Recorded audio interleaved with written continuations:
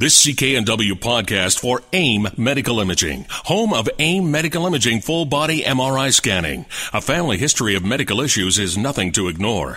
Book a preventative screening at aimmedicalimaging.com. You are live with Get Connected. Andy Barrar here, filling in for the one, the only Mike Agerbo, who is on a spring break vacation with the family. I'm joined in studio with AJ Vickery. AJ, how you doing? Good to see you, Andy. Yes, we have an excellent show for you today. Later on, we're going to go open line, take your tech questions and calls, or maybe you need some buying advice. Well, give us a ring. Make sure you get a pen and paper. We'll give those numbers to you shortly. We're also going to be talking to a cool Canadian company that's making a food scanner. Now, imagine this. You're about to eat something, and you take this portable scanner, and you scan your plate, and suddenly it tells you how many calories are in it, how many carbs, proteins, fats, minerals, vitamins, you name it. This is what they're putting out, and we're going to learn all about this later on in the show. But first off, AJ, lots of tech news this week. Google announcing Android Wear, which basically is their Android operating system being customized for smartwatches. Did you hear about this? I did, yeah. And you know, I'm a big Google fan. I've been running Android phones pretty much since they've come out, and each operating system for the Android device has gotten better and better. Now with KitKat being the most recent release, I gotta say, like, I've had some opportunity to play with that, and it's been an awesome operating system for the phone. Now seeing it moving into the wearable is really cool. We're starting to see all these different manufacturers come out with these different things like watches that interact with your mobile device. Well, currently there are smartwatches out there. I know Samsung has created the Galaxy Gear Watch, and they're on their second version this year. And Sony as well have a smartwatch, and they're on their second version. But those are using the current Android operating system. And what this Android wears, what's different about it is that it's going to be pretty much all voice controlled. So you'll basically be able to look at your watch and say, what's the score in the Canucks game? And it will tell you that information, because it makes kind of sense, you know.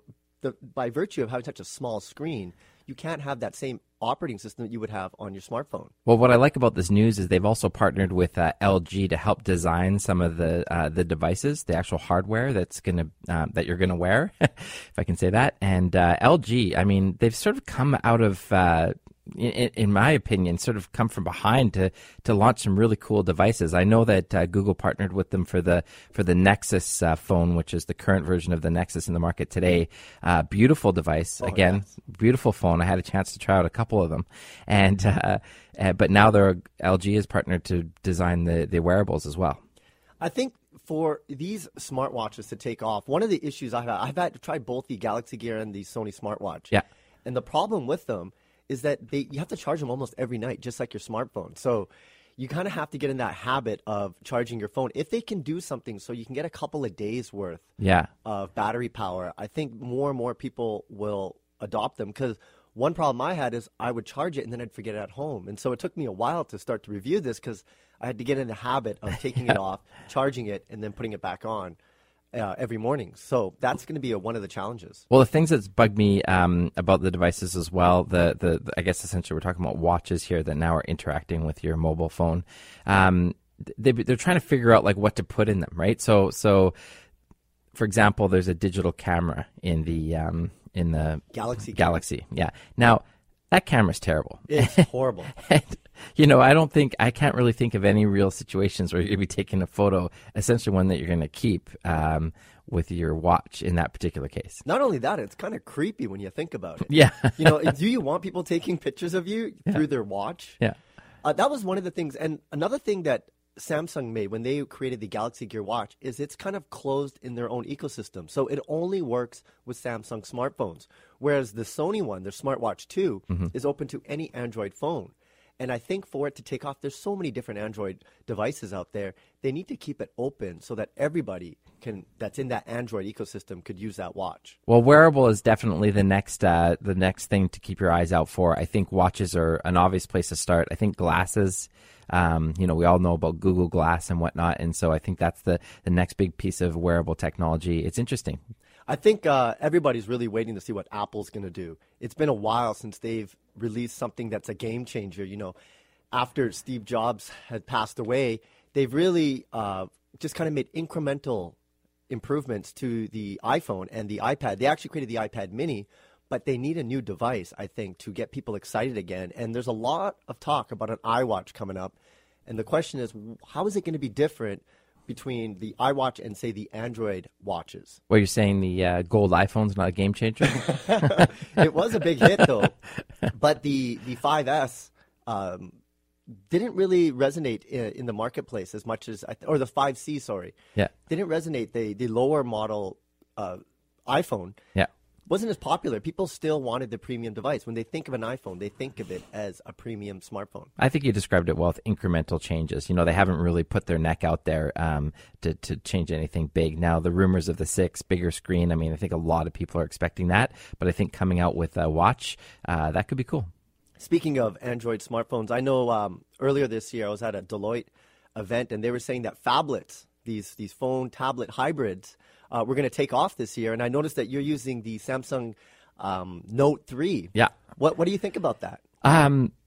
Bit too big, you know, like, to be honest with you. I don't think that you need the screen to be that big. Like, I thought to myself, you know what, a bigger screen is going to give me an opportunity to have a bigger keyboard. You know, I've got big hands. It's going to give me an opportunity to sort of make less mistakes when I'm typing, or for those people who are kind of used to a real keyboard, moving to the on-screen keyboard, having the bigger screen might be nice. Looking at pictures or surfing web, all that stuff, you got a bigger screen, right? I'm starting to notice that I think I need to get some glasses. But I'm noticing that, I thought that maybe with a bigger screen it would be easier to sort of surf the sites as well. But I got to be honest with you, I don't know if the phablet's just gone a little bit too far, you know? I mean, it's almost kind of funny to see the size of the phone in my hand when you're holding it. Yeah, it's interesting. So the Note 3 that you have right there is 5.7 inches. Yeah. Most smartphones right now are coming around the 5-inch mark, especially on the Android side. Yeah. They, believe it or not, they are even bigger. Sony has the Sony Xperia Ultra, which is like 6.7 inches. Yeah. And also Samsung has the Galaxy Mega, which is in that 6. And there was a company in China that made a 7-inch smartphone. Yeah. Like 7 inch. That's a pretty much a small tablet that you're walking around with. Honestly, I think something needs to change if because I get it. It's like carrying around a mini iPad or something. You've got a great screen for doing so many things other than making phone calls. It's when you hold this giant 7-inch screen up to the side of your face to make a phone call where it looks kind of silly, and it's not really ergonomic. So I think the big thing needs to be wearable tech. So what's the thing that's going to go in your ear so you don't look like that guy who's got the thing in his ear? Yeah. You know. But I don't know if you saw the movie Her, one of the movies that was nominated for Oscars. But anyway, in that movie, it was a prediction of future, and it was about artificial intelligence. But they were wearing an inner ear device that was essentially looked like a hearing aid, and it was very. It wasn't extremely noticeable. Yes. And I think if we can get to the point where we've got something like a hearing aid that is actually the way that we can actually have a phone call conversation, then I think carrying the phablet or tablet with the telephony built into it is going to fly. Yeah, it's very productive to have that screen size. But again, you don't want to be holding this big thing to your ear because it still looks kind of funny. Yeah. We're going to have to take a break. When we come back, we're going to be talking to a Canadian company that is making the world's first consumer food scanner. Believe it or not, we got to figure this out because this almost seems like magic. Yeah. You scan your food, and it's going to tell you how many calories and carbohydrates, protein is in it, and then take that information and reel it to your smartphone into an app. You're listening to Get Connected, brought to you by London Drugs here on the Chorus Radio Network. We'll be back right after this. You're back with Get Connected. Andy Barrar here, filling in for Mike Agarbo, and I'm joined in studio with AJ Vickery. Imagine this. You're about to eat a meal, and then you grab a portable scanner and you scan your food to see how many calories, fat, and nutrition is in it, and that information gets relayed to your smartphone. Well, joining us right now is Isabel Hoffman. She's the founder and CEO of Telspec. Isabel, are you there? Yes, I am. Hi, how are you? We're great. You know, Isabel, I heard about this food scanner that you're going to be putting out later this year. Can you tell us, the listeners, and just give the Reader's Digest version of what this is? Well, it's really a spectrometer for the consumer that scans your food and sends information to your phone about what is in your food exactly, from the calories to carbohydrates to fats, as well as different potential toxins and ingredients that you may or may not want to avoid in your food. So keeps you healthy. This sounds almost too good to be true. It's almost like magic. Can talk about the technology. How is this working? How does it can look at or scan the food and understand what's inside it? Well, the technology behind it is actually spectroscopy. So this has been in existence for over 80 years. We use it in pharmaceutical companies. We use it to test foods in large laboratories. But what we've done that is very unique is we brought it into a minute format, a handheld device that users now can actually have it in their hands. The consumer can have it in their hands, and it's no longer a magic or some secret that large companies will have, but the consumer can have. So the technology itself is not new. It's the miniaturization and the computation involved to actually decipher what is in the food that is unique to us. So, Isabel, let me just ask, does it actually like scan the food, try to recognize what it is, compare it with a database of what those items are, and then look up the info that's in it? Or does it actually, or is that not how it works? It's partly. We actually filed a patent. So there is a portion of our technology that does do reference and check with an existing database, but there is also another part of the technology that actually is detecting directly what it sees and recognizes it. Of course, from say, for instance, with detecting salt, it recognizes because it already knows how the salt looks like in terms of its emission of light through the spectrum, okay? So it has a portion of recognition and another portion that is direct recognition or identification of the food. So it's not so simple to explain because, in fact, our patent is like an 85-page patent, which you certainly don't want to read. Neither do our users want to read. Yeah. Now, but it's both. Now, does it scan raw foods, or could this be cooked food like, say, you're just about to eat a meal and you're kind of curious, is this going to be healthy for me or not? And can you just scan over it and then get the data into your smartphone? That's correct. Both raw and food that is cooked. And we intend by next year to have also the ability to look at if the food is damaged or not damaged before you actually eat. So besides calories, carbohydrates, and ingredients, is this food past due? Can I eat it? Wow. Can it tell you if it tastes good? And eventually we will do GMO. Yeah. Does the food have GMO? So currently it doesn't tell you if it's been genetically modified food right now, but no, currently we have not tested. It's not because we actually don't have an idea how we would do it. We're just trying to focus into steps because as it is, it's pretty hard to bring into the market something as complex as this. So GMO has been put aside as, yes, theoretically we know how we should do this, but let's not do it yet. So both the GMO and the freshness will not come in version 1, but we have plans for version 2 to have that. Interesting. So walk us through a scenario of how you see, sort of like a target customer of this using it. Well, I mean, say for instance me, I'm particularly not very interested in calories or carbohydrates. I eat very healthy. I eat a lot of food that is, not that much processed, but I'm very concerned about neurotoxins, those toxins that actually cause Parkinson's or Alzheimer's. There's a link. There's a lot of studies that link exposure to pesticides to this neurological disorder. So I would be scanning my food to see if certain amounts of certain pesticides linked to these disorders is in my food. And I may not know exactly what the pesticides are, but TelSpec app also informs the user. So we have a component which we call TelSpecopedia that actually tells the user, well, we found this pesticide, or you're likely to have this pesticide in that food, and by the way, this pesticide is linked to these health issues. Okay, so there is a component of education which is really important. This is for me, my users, but we predict that the bulk of the people that will use TelSpec will be diabetic, pre-diabetic, or obese people that want to track down their calories and their carbohydrates. Yeah. What about like wheat allergies or something like that? Yes, there are a lot of people that have approached us and pre-bought the scanners. People are buying our scanners in our site. A lot of them are actually the gluten groups. But we have to be more careful because this is not a medical device. This is a device to help the consumer. So do not stop using your, usual things that you normally do to avoid those allergens. Right. It's just to give you, more confidence that it may not have that allergen. So if I'm in a restaurant, I would literally pull this out of my wallet or jacket or something like that, and I would just start scanning? Yes, it will be small enough that you can carry it in your keychain. Yes, and some restaurants, in fact, we've been talking with several chefs.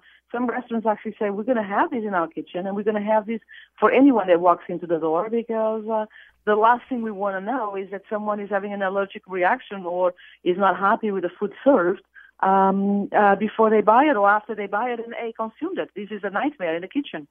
So, yes, restaurants will have it, supermarkets may have it as well. People will carry them in their wallets.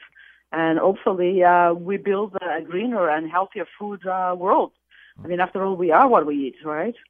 So hopefully we'll stop the unnecessary, non-nutritional additives in our foods that are causing a lot of cancers and a lot of neurological disorders out there. Isabel, when is this going to be coming on to the market? So the beta testers are receiving the unit on Q2 this year, and our aim is to be in the market by the end of Q4 this year. So it's always happening this year. Well, if you need some more beta testers, I think AJ and I will be open game for doing that. It sounds fascinating technology. Where do people go for more information about this food scanner that you're putting together? Of course, our site, telspec.com. We are selling the units there. I think we put a stop on the beta testers because we just couldn't handle. There was just too many people pre-ordering this. So I'm sorry, I can't help you on that one. But yes, our site, definitely on our site, they can get all the information. And do you have a price point of how much it's going to cost when it's coming out to the market? Probably likely between $400 to $500 with options for subscriptions to pay that. But right now we're pre-selling them at $325. Isabel, I want to thank you for coming on the show. What was the website once again? Telspec, TELLSPEC.com. That was Elizabeth Hoffman. She's the founder and CEO of Telspec, creating the world's first consumer food scanner. And the great thing about this, AJ, it's a Canadian company as well. This sounds remarkable. Very interesting. Yeah, I mean, I think that I'm going to be, I don't think I want to have one of those when I sit down at the bar to eat poutine. Exactly.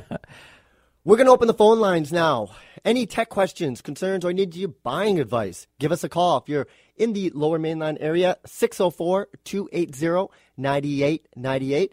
Anywhere, toll-free across Canada, 1-877-399-9898. Give us a call if you have any tech questions, concerns, or you need buying advice. You're listening to Get Connected, brought to you by London Drugs, here on the Corus Radio Network. We'll be back right after this. You're back with Get Connected. Andy Barrar here, filling in for Mike Agarbo, joined in studio with AJ Vickery. We've gone open line now, so we're going to take your tech questions and calls. If you're in the Lower Mainland area, the number 604-280-9898. Anywhere across Canada, toll free 1-877-399-9898. Let's jump to the phone lines. First, we got Barbara. Barbara, are you there? Oh, hi. Hi, Andy and AJ. Here's a question you probably don't encounter too often. Now, I'm not really into the smartphones, but I want to get something that is portable, I can use on the fly. Now, are people still using pagers? Pagers? Yeah, I'm also concerned about, the brain tumors, the output of the modern cell phones, and then the tracking and the NSA and the hoovering of the metadata. So the whole thing, but I want something that's mobile, possibly like a keyboard, and I'm wondering, pager, would that be an option? It's an excellent question. It's been a long time since I had a pager. AJ, did you ever have one? Nope. Nope. Well, the one thing that I really liked about pagers back in the day is that you knew somebody wanted to get in contact with you, and then you could get in contact with them at your earliest convenience. AJ, with smartphones these days, if someone calls you and you don't answer it, they get mad at you and they don't really know what you're doing. You might be busy doing something else. So Exactly. that was the benefit of pagers. I know in the medical community, pagers are still popular. Doctors, they're working 24 hours a day, and so they need to be able to get a hold of. So I know that they will still use pagers. I haven't seen one in a long, long time. I don't even know where you would go to get it. I don't know if TELUS or Rogers and Bell would still have that service, but it's an excellent question. If anyone out there is using a pager, give us a call and let us know what you use it for to see. That's an old technology that kind of disappeared once the smartphones took off. Okay, we're going to jump to the phone lines. We got Malcolm in Richmond. Malcolm, how you doing? Good morning, guys. I just wanted to ask you what you thought of the HP Google Chromebook, which is advertised in part in the movie theaters. That's an excellent question. Chromebooks, if you don't know, they look like laptops, but they're running what's called Chromium, and that's basically the Google Chrome browser. So you don't get the Office suite, you don't get any other kind of software. It's basically just the browser. And it's fantastic when you look at the price point and if you just need to get online. Yeah, I think so. And then there's also tools that work inside of Gmail, which can be great for word processing. They've got all sorts of like Word and spreadsheets and whatnot. So there's a big opportunity to use the Chromebook. I think it's a cost factor. Like it's not going to be the type of device that you want to buy if your intention is to get into any serious gaming. Yes. I think that if you're doing any kind of computing, whether it be video editing or photo manipulation, those are the sorts of things that require the beefier processors, right? And this is the reason why we start to look at laptops as computers that are really good for processing intensive and also storage intensive stuff. But if you just want to surf the web, do some basic emails. Online banking, do some basic social media, even word processing and a few of those other things are not a problem because there's online applications that allow you to do that. Then that's the sweet spot for Chromium. I think it's a great tool in education. I think it's a great tool for people that don't want to shell out $1,000 to buy a laptop. And another thing about Chromebooks, and we did this on our TV shows, we took an old laptop that was a couple years old that was barely running, and we put Chromium on it and turned it into a Chromebook and pretty much brought life back to that laptop. Yeah, that's a good point. That otherwise we would have never used. And it's great for if you're going to have a hand-me-down, if you're going to give a child maybe their first computer, and they just need to get online access. Taking an old laptop, taking it to a Chromium is one way to go. Or, like he said, the HP ones, they retail for about $300 to $350, which is a great price point to get online. So it's funny because netbooks was that we don't see that as much anymore. That's right. But essentially netbook is sort of the evolution of what Chromebook is. And Ultrabooks as well. So but the netbooks were running like simple baseline operating systems in order to allow for lower processors and less sort of like intensive machines to still have a good user experience. Now, I would say that most of the people that I've talked to haven't really loved the netbook. It'd be interesting to see if people still have them today and are still using them. It'd be interesting to hear from you about that as well. But Chromebook's that next evolution, and I think the operating system from Google is really the thing that kind of has put that back on the map. The biggest issue I had with netbooks was the screen size. Like there wasn't not much real estate there for you to work with, and it was using the Intel Atom processor. So you didn't have power, you didn't have screen size, but you had that portability. And so a lot of people were buying them. But then when Ultrabooks came on, these ultra portable, ultra fast laptops that were super thin. Like, if you look at the MacBook Air, that pretty much created that entire Ultrabook category once Apple had released that. Sure. But Ultrabook's kind of in that higher price category. You're looking at $2,500 sort of thing for an Ultrabook. I think the lowest price you can get an Ultrabook is around $700, but then they go up depending. You can get an i7 processor in an Ultrabook, which is, really lots of power for something that is in such a small form factor. Okay, we're going to jump to the phone lines once again. We got another Malcolm in North Van. Malcolm, are you there? Yes, I am. Hi. I had a pager when I was in sales, and it cut my phone bill in half. Yeah? Yeah, what would happen is customers would phone in, and they'd leave me a message. So I'd phone back in and I'd retrieve the message and then phone them back and they'd tell me the story all over again. When they could just leave me a 10-second message saying, this is my phone number, give me a call, my phone bill went in half.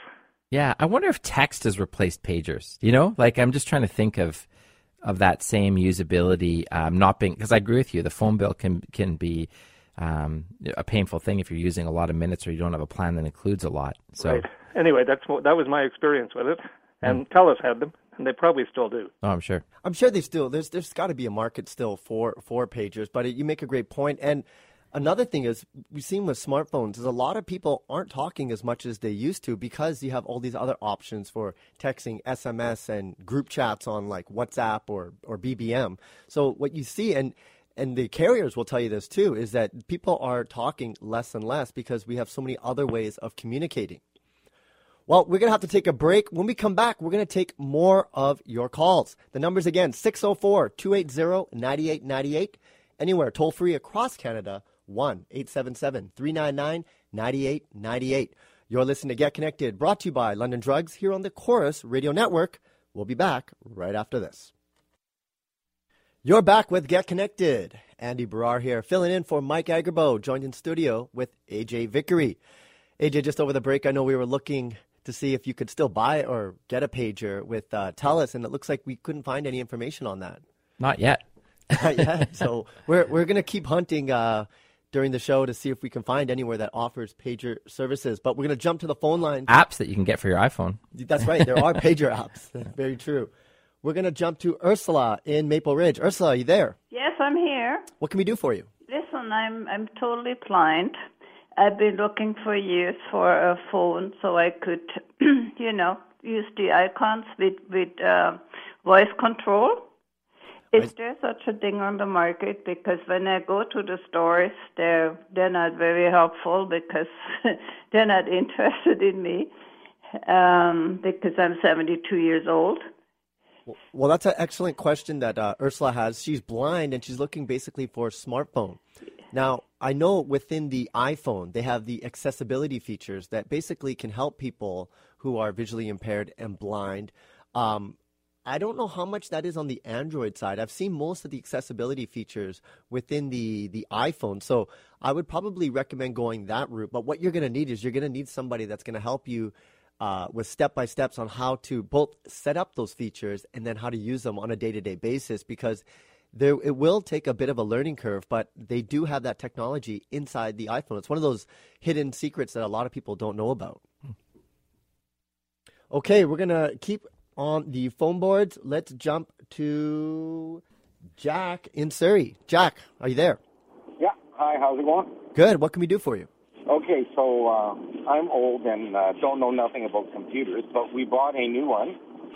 And we want to hook up our Bluetooth. We have a keyboard and the mouse. It was Bluetooth. And now with the new one, we can't get those two features to work. But it worked on my 10-year-old computer, right? What new computer did you buy? I think it's supposed to be wireless. I think it's an Acer. I paid about $900 for it, right? And it's a not a laptop but a desktop? No, yeah, it's a desktop. Yeah. Okay, and the Bluetooth computer or Bluetooth keyboard you have, what model is that? It's the same kind, Acer. Okay. Acer. Well, the thing about Bluetooth is that in some cases in devices, they build in a Bluetooth receiver. In a lot of laptops, they automatically build it in because they know that there's going to be connectivity to Bluetooth devices. In some cases, when you have a keyboard and a mouse, there would have been a dongle, a little Bluetooth receiver that would have been in the back of your old computer.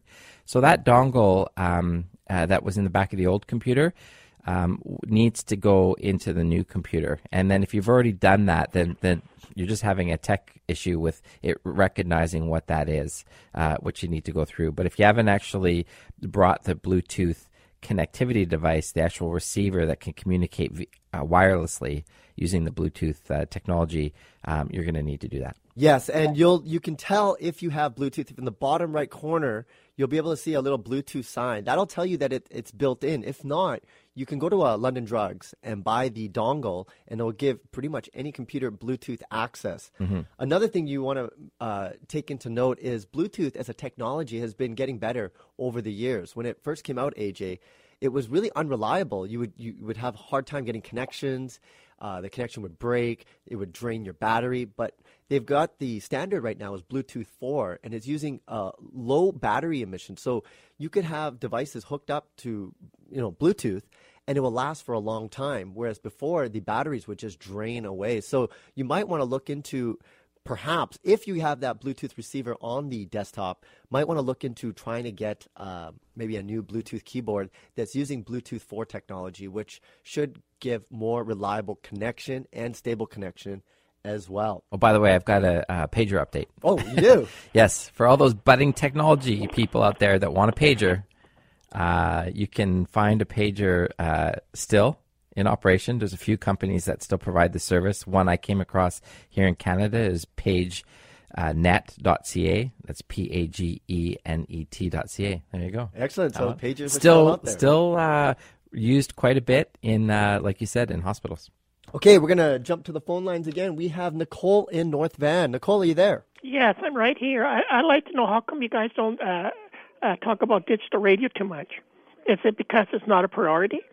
By digital, you mean satellite radio or internet radio? No, digital radio. So digital, where is the actual radio coming from? From like AM, FM signals, or are you talking about? Yeah, partly, and most like DAB, it didn't go off the ground very well. Okay. It's called Eureka. It didn't take off very well. Huh. Yeah, so radio is an interesting thing. AJ, a lot of people are still listening to radio, but they're using other means, smartphones. This show, you can listen to through the Chorus radio app. I know. And it sounds fantastic. There's also, Sirius satellite radio, which a lot of people still subscribe to. Uh-huh. But, I'm not really sure what you're talking about in terms of digital radios. They still have, of course, you can still buy AM, FM radios out there, but more of them are trying to connect to the internet to give people access to thousands and thousands of different radio stations that are out there. Do you think NW will ever be on FM band? Probably.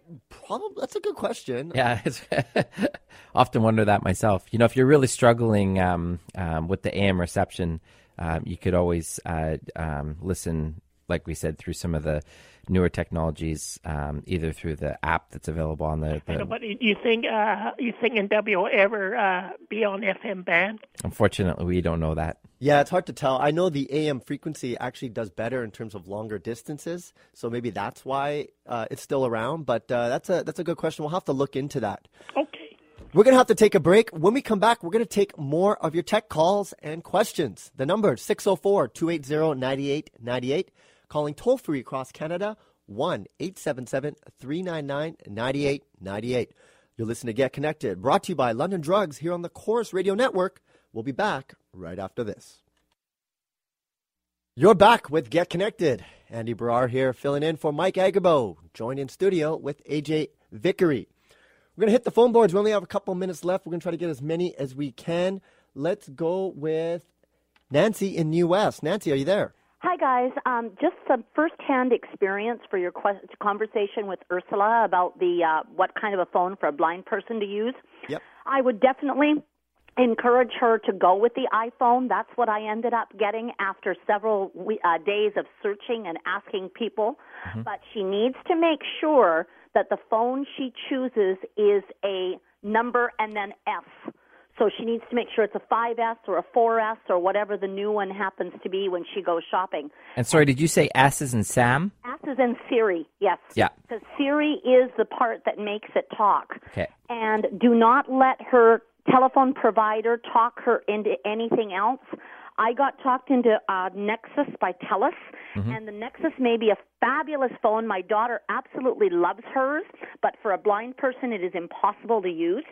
Very good feedback. Well, and also, I don't know where she was calling from, but if she's anywhere near Surrey Central Mall, there is a Best Buy mobile, which is not connected with the store. It's a separate Best Buy location near the Surrey Central SkyTrain entrance. The people there have now dealt with two of us blind people buying phones, and they really know their stuff in there, and they will work with her until she finds something that works. Fantastic. That's fantastic. I really appreciate you calling and letting us know. I did think the iPhone was the best solution. I've never seen those features inside of Android, so I really appreciate you calling. The S3 and the S4 can do it. My other daughter has an S3, and I played with hers a bit, but it's not as intuitive as the iPhone. Okay, perfect. Thank you. Thanks guys. Nancy. Bye. Yeah, fantastic. Let's jump to Ozzy in Vancouver. Ozzy, you there? Hi, guys. I agree with you about the larger phone. I have an iPhone right now, and I'm thinking to switching to Nexus or to the HTC. Now, I heard Mike Agabo recommending the Nexus. I was just wondering what you think about the new HTC. Well, good questions. You know, Andy, why don't you take it? Well, AJ, I remember when the Nexus came into our studios and you were looking at it and you're like, oh, I'd love to try it out. And I had just finished reviewing it after about 2 weeks. Yeah. And I remember telling you, I'm like, AJ, once you try this, you're never going to want to go back to another phone. The HTC One, fantastic phone. It has a great speaker system. It's probably got one of the loudest speakers out there. Yeah.